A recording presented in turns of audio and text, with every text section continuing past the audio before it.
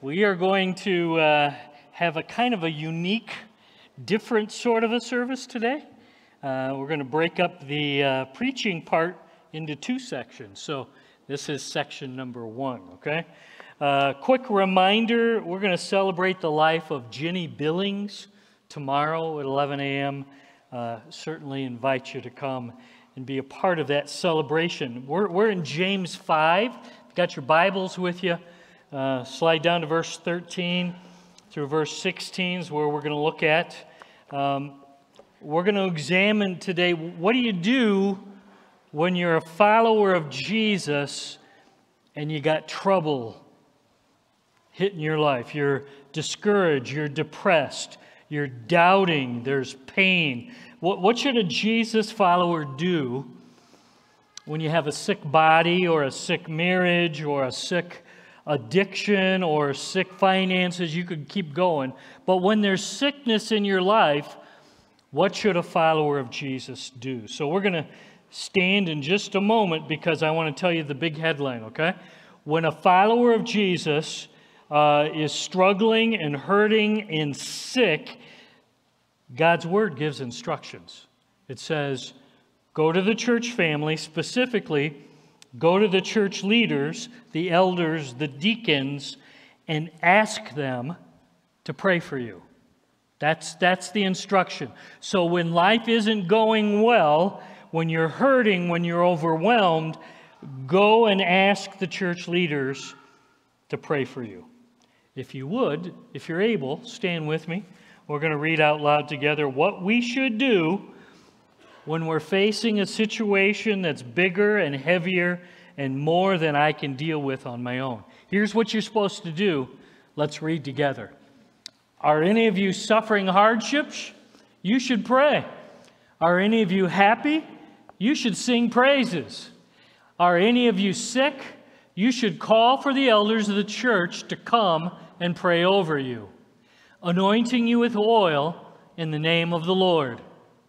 Such a prayer offered in faith will heal the sick, and the Lord will make you well.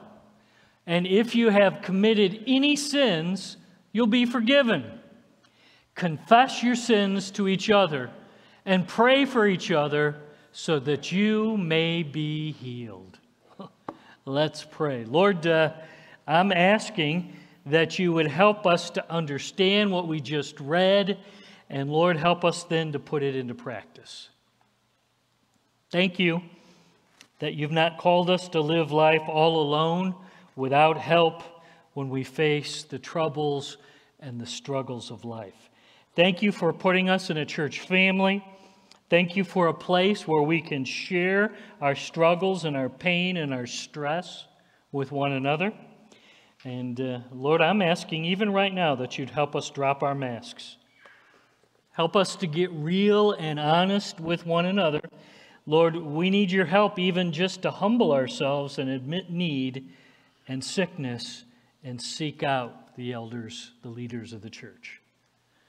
And all the church family at Walloon Lake said with one unified voice, amen. You can be seated. Here's a question. Why aren't most of us very good at doing what we just read about? Okay? Why aren't most of us very good at admitting need and seeking prayer from the church family and the church leaders when we're in a tough situation? Why aren't we very good at this? Here's 5 quick reasons. Okay? Here we go. 5 quick reasons. Give me your eyes. First of all, because we tend to wait till something really bad happens. Henry, we need a brain surgery. The medical diagnosis is grim. The medical diagnosis is maybe even terminal. The divorce papers have already been filed. Then, sometimes we'll admit need and seek prayer. But oftentimes, we wait, we treat prayer like a fire alarm, and only when the fire's so big and it's out of control, then we'll finally pull the fire alarm. Second reason we don't seek prayer easily is because we're too busy. We're too busy, Jose, to notice. We're too busy to care what's going on in the lives of the people around us. It's not that we don't care. We're just scheduled. We're distracted. We got our own stuff. And we oftentimes don't take the time to notice the people around us who are hurting and troubled and need our support. Third reason we are not very good at praying for one another is because, truthfully, some of us aren't fully convinced this really makes that much of a difference. Because some of you have prayed when there were situations in the past and it felt like nothing changed. So sometimes we've done that before. I didn't see much of a change. So back in our minds, we're thinking, I'm not sure this really makes a difference. And we assume prayer won't change things now either. Fourth reason we don't seek prayer very often is because to humble yourself is really hard. To humble yourself, to admit need, to seek help, to kill pride. I'm okay. I can do it on my own. I don't need help. To kill that in us is really hard, and most of us, myself included, don't do that very well. Fifth reason we don't seek prayer more often, and this is just the truth, churches don't teach about this very often. And even when we teach on this, oftentimes we don't give practical ways to make this happen. If you were a sick person, if you had sickness somewhere in your life, weakness, trouble, difficulty, pain, well, how do you enact what we just read? And the truth is, most of the time, we don't do that very well as churches. We don't make it very easy for folks to implement James 5:13-16. Now, go back to verse 16. I want to point out a couple things. Verse 16 says, God's book, go to the church leaders, ask them to anoint you with oil, and pray for you. And then notice what it says after that. The earnest prayer of people in right relationship with Jesus produces what? Great power. Greek word is our word for energy. When you do it the way God prescribes it here, the result is great power, great energy, meaning the tough, difficult, sick situation you've got right now, God comes along and injects His power. He injects His energy into the situation. I got a hard, difficult, painful situation, and now suddenly the Lord injects His power. Anybody here got kind of a hard, difficult, challenging situation you're going through right now? Go ahead, lift your hands. There's a hand here. There's only 3 of us. Everyone else is on the mountaintop. Is that right? Okay. Anybody in the balcony? Tough, difficult, challenging. Okay. There's what it says. Power. Back to verse 16. It says, He'll inject His power. The earnest prayer of a righteous person has great power, and catch the next part, and produces wonderful results. Wonderful is the result when you choose to do it God's way. When you admit need, when you humble yourself, the promise here is great power, wonderful results. Effective, accomplishes much. Okay? So the Lord says, if you'll do it my way, I'll inject my power and wonderful my plan and purpose, wonderful results into your situation. So think with me, why is prayer this way powerful and producing such effective, wonderful results? It's because of the people up here praying, is that it? Myron, is it because you and Kim are going to stand? It's because you guys are awesome and powerful? Well, you are kind of awesome, but that's not why, okay? The truth is, it's not us. We're kind of plain, ordinary people. Catch with me. Give me your eyes. This kind of prayer brings this situation to the creator and the sustainer of the universe. That's why it's powerful. We're running boldly into the nerve center of the entire cosmos. So we're going to run into mission control throughout all of the universe, and Jesus Christ, the King of Kings, Lord of Lords, injects His power, injects His effectiveness into the situation. It says, Hebrews 4:16, He rains down His grace and His mercy to help us in our time of need. Okay? We're going to spend the next 15 minutes actually putting these verses into practice. Okay? So sometimes you just come and you sing, that's great, and you listen to the old guy up there talk, drone on. But today, we're actually going to put this into practice. Okay? We're going to give you an opportunity to actually humble yourself, admit need, go to the leaders of the church, and say, Lord, we're going to ask that you might inject your power, inject your effectiveness into my situation. So we're actually going to live out church in these verses today. We're going to give you the opportunity. If you're thinking, wow, I got this situation, it's overwhelming, it's stressful, it's too much for me to bear on my own, we're going to give you that opportunity. And just real fast, why do we have to face such hard times? Think with me. We're followers of the King of Kings, the Lord of Lords.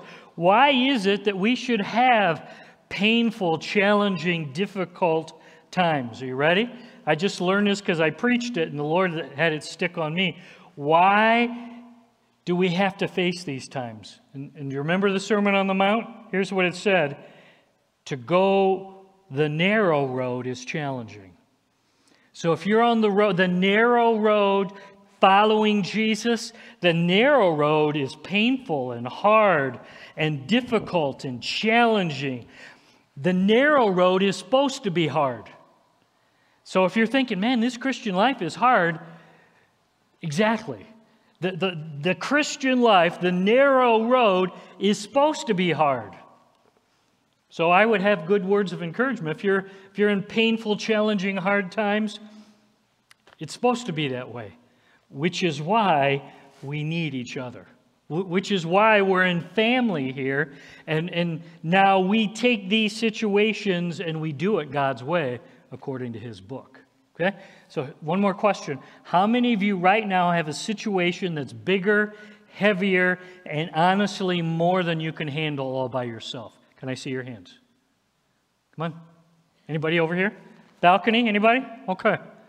This is your opportunity. Okay? I'd invite the leaders and wives. Would you stand now and make your way? We've got some over here, some over here. We'll have some in the back. Gil and Terry will be back by the sound system back there. Okay? What if you're watching online? Well, you can hit the prayer button and we'll direct message you and pray with you as well. Okay?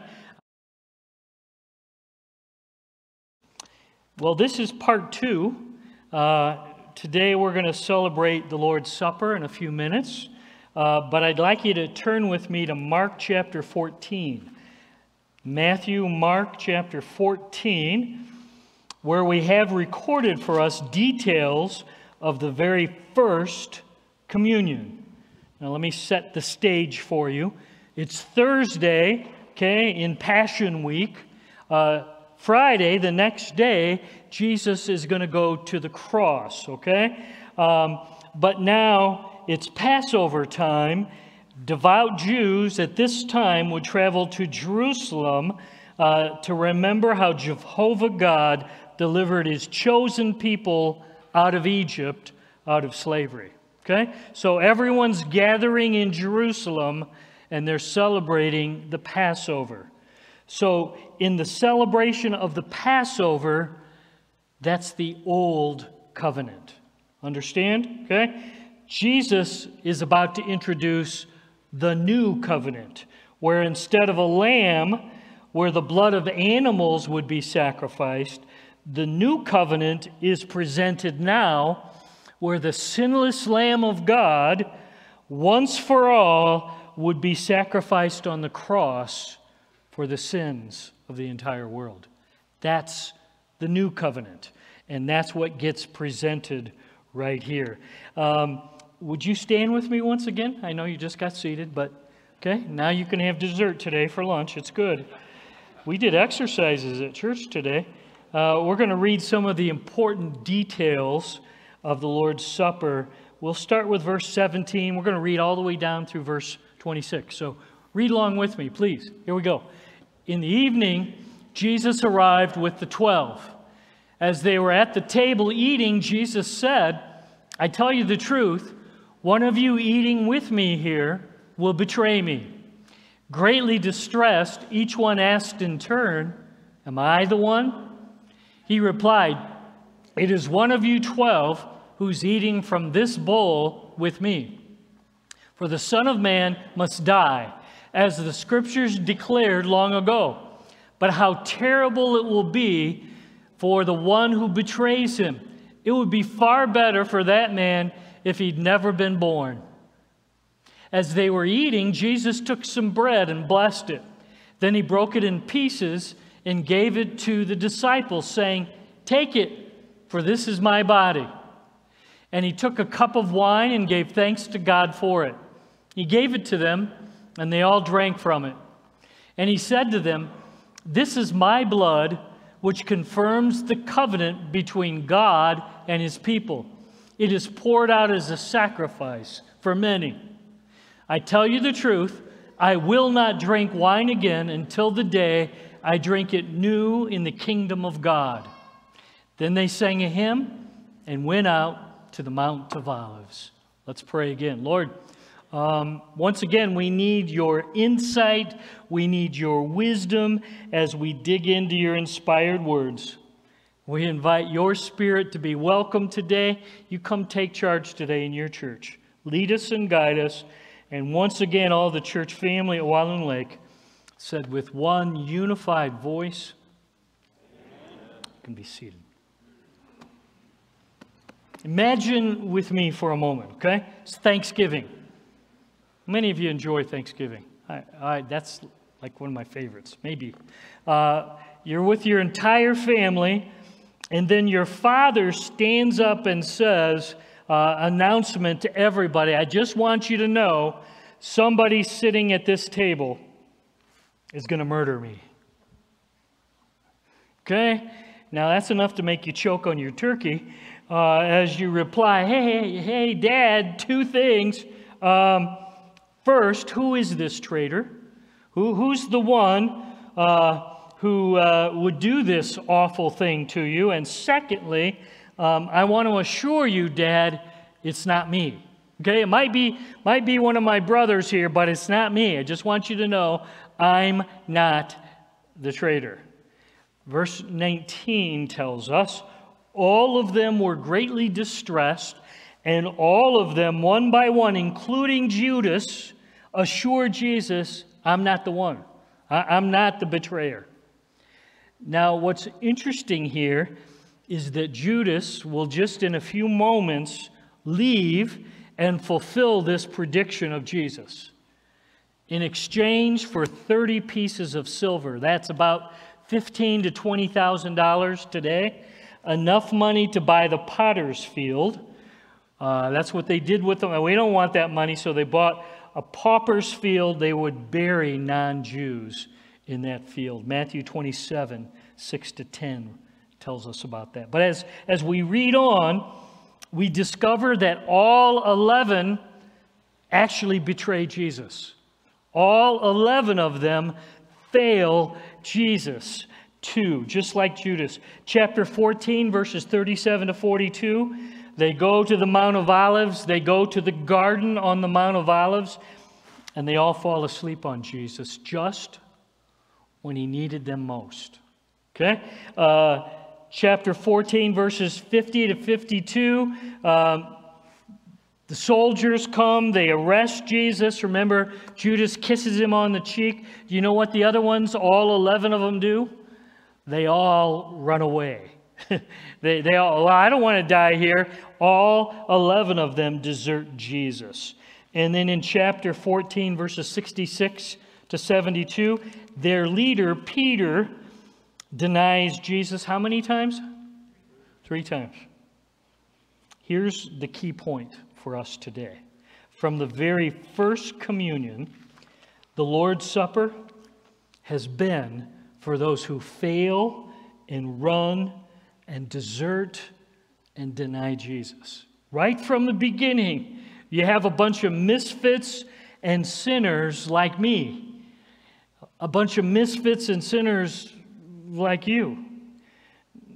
Go back to the text, chapter 14, verse 22. As they were eating, Jesus took some bread and blessed it. Then he broke it and he gave it to his disciples, saying, "Take it, for this is my body." Now understand, they're celebrating the Passover, okay? And now Jesus takes this Passover celebration, and as only God with skin on can do, he gives it brand new meaning. Celebrating the Passover, but now Jesus gives them new meaning. He takes a piece of bread and infuses it with eternal truth, is what happens. 1 Corinthians 11, 24, 25 records Jesus saying, "Do this in remembrance of me." Remembrance, a present participation in a past event. That's what it means. We're going to participate presently in something that happened long ago. Past event. By eating the communion bread, the church family, we're about to participate and celebrate what Jesus did for us and what Jesus continues to do for us today. Mark 14, 23. And Jesus took a cup of wine, and he gave thanks to God for it. He gave it to them. They all drank from it. And he said to them, "This is my blood, which confirms the covenant between God and his people." He poured it out as a sacrifice for many. Again, they're remembering and celebrating Passover, the old covenant, where the blood of sacrificed animals covered their sin. Got that? Covered their sin. But now Jesus establishes a new covenant, where the blood of God with skin on, the second person of the Trinity, Jesus Christ, the sinless Lamb of God, is ready to hang on that cross, shed his blood, and take away the sin of all who will believe and receive in him, the sin of the entire world.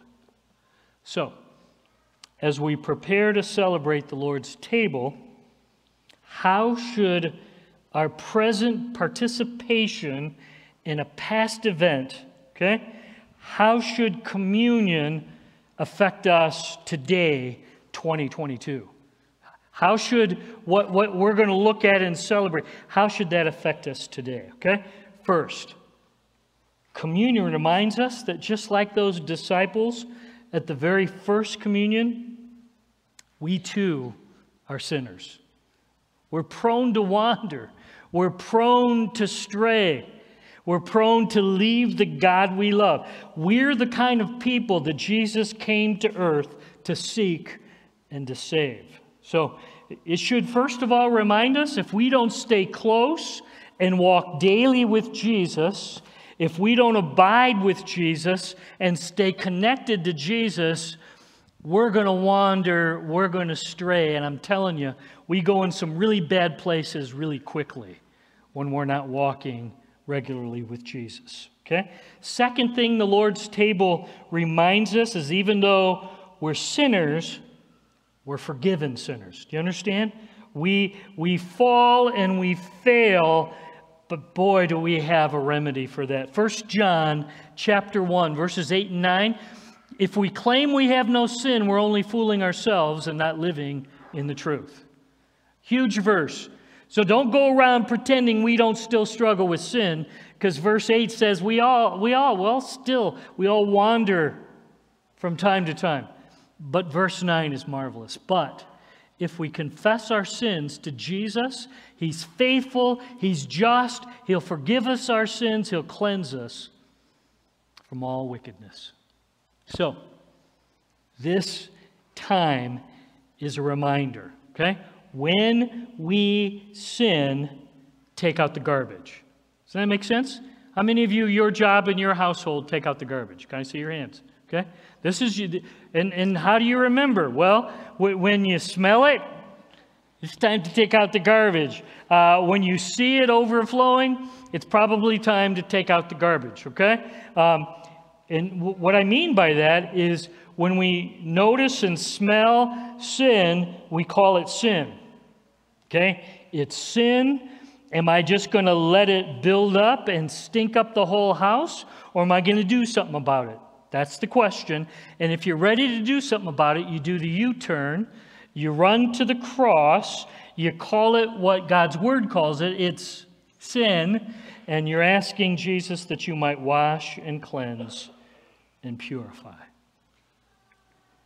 I want to give you the opportunity to do that right now, okay? We're going to pause for the next few moments. We're going to invite Jesus to show us any garbage that's built up in our lives, sin that's come out of our mouth, sin that's going on with our attitudes, our motives, our actions, things we've watched, things we've listened to, we had no business watching or listening. Again, we're going to give the Lord the opportunity.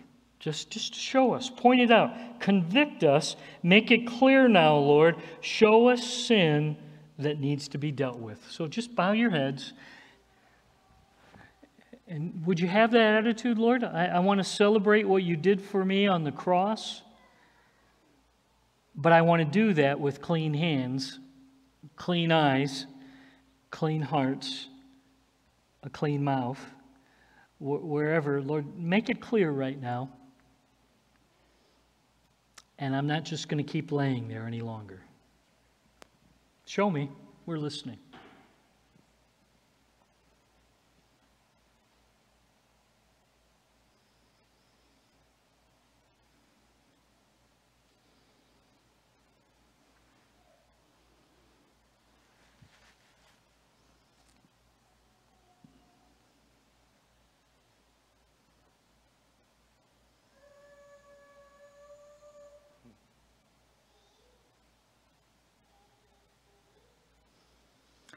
Here's the great fact. If you know Jesus personally, if He's your Savior and Lord, He's come on in with His Spirit. At salvation, when you said yes to Jesus, your account was marked paid in full by the shed blood of Jesus Christ, our Savior and Lord. Wow. All of our sin, past, present, future, was covered. Confession is writing a check and drawing on that account. It's already marked, paid in full, but now I'm going to write the check of confession. So whatever the Lord might have showed you that you haven't taken to the cross and put under that shed blood yet, I'm going to write that check right now. Lord, my attitude here, these words I said there, what I participated in here, what I looked at here, you call it sin, I call it the same thing. And I'm going to write that check of confession right now. And as I call it sin, I'm asking that you'll wash and cleanse and purify me. I want to be back in right relationship with you. Just take a few moments and you can do that right now between you and the Lord. Only one mediator is needed between God and man, the man, Jesus Christ.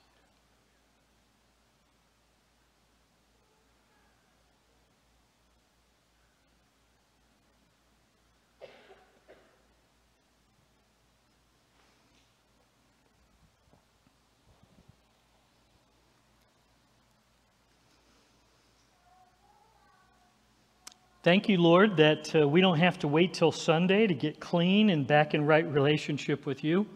Lord, would you teach us to do that quickly when we fall and fail? Teach us, Lord, to come running almost instantaneously to get back in right relationship, to get clean and pure and cleansed. Thank you for the cross. We praise you for that. It's in Jesus' awesome name we pray. Amen. Would you please grab your communion pack and peel back the top seal.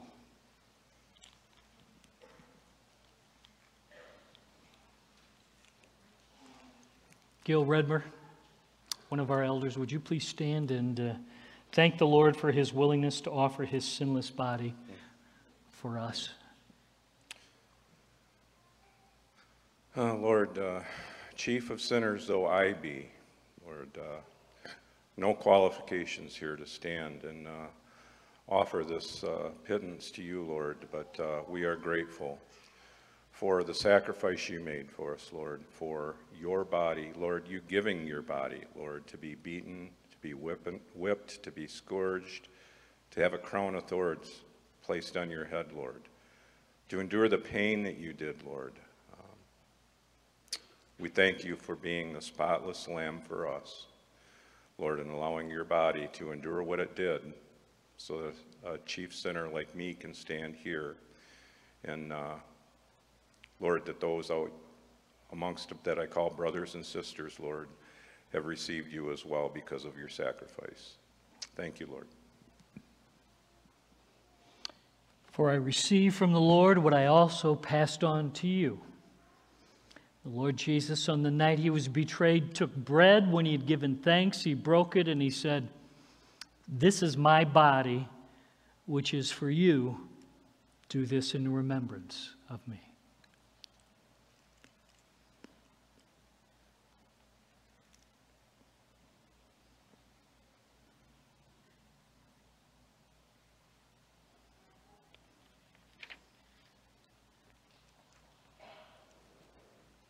Would you remove carefully with me the second seal?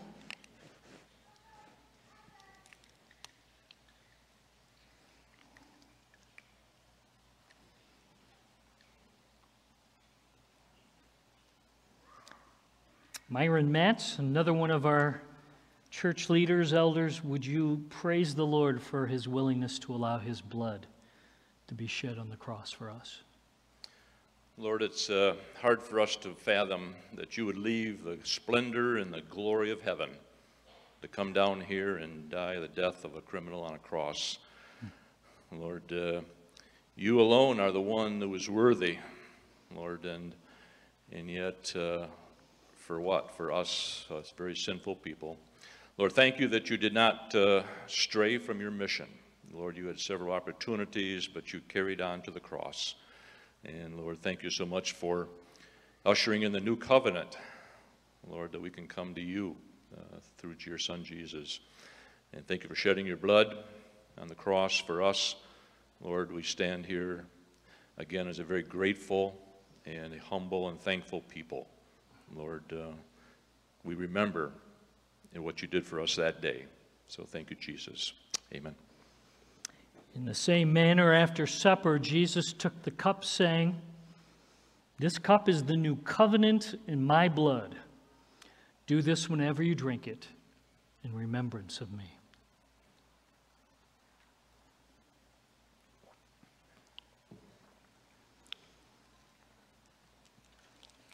For whenever you eat this bread, whenever you drink this cup, you proclaim the Lord's death until he returns.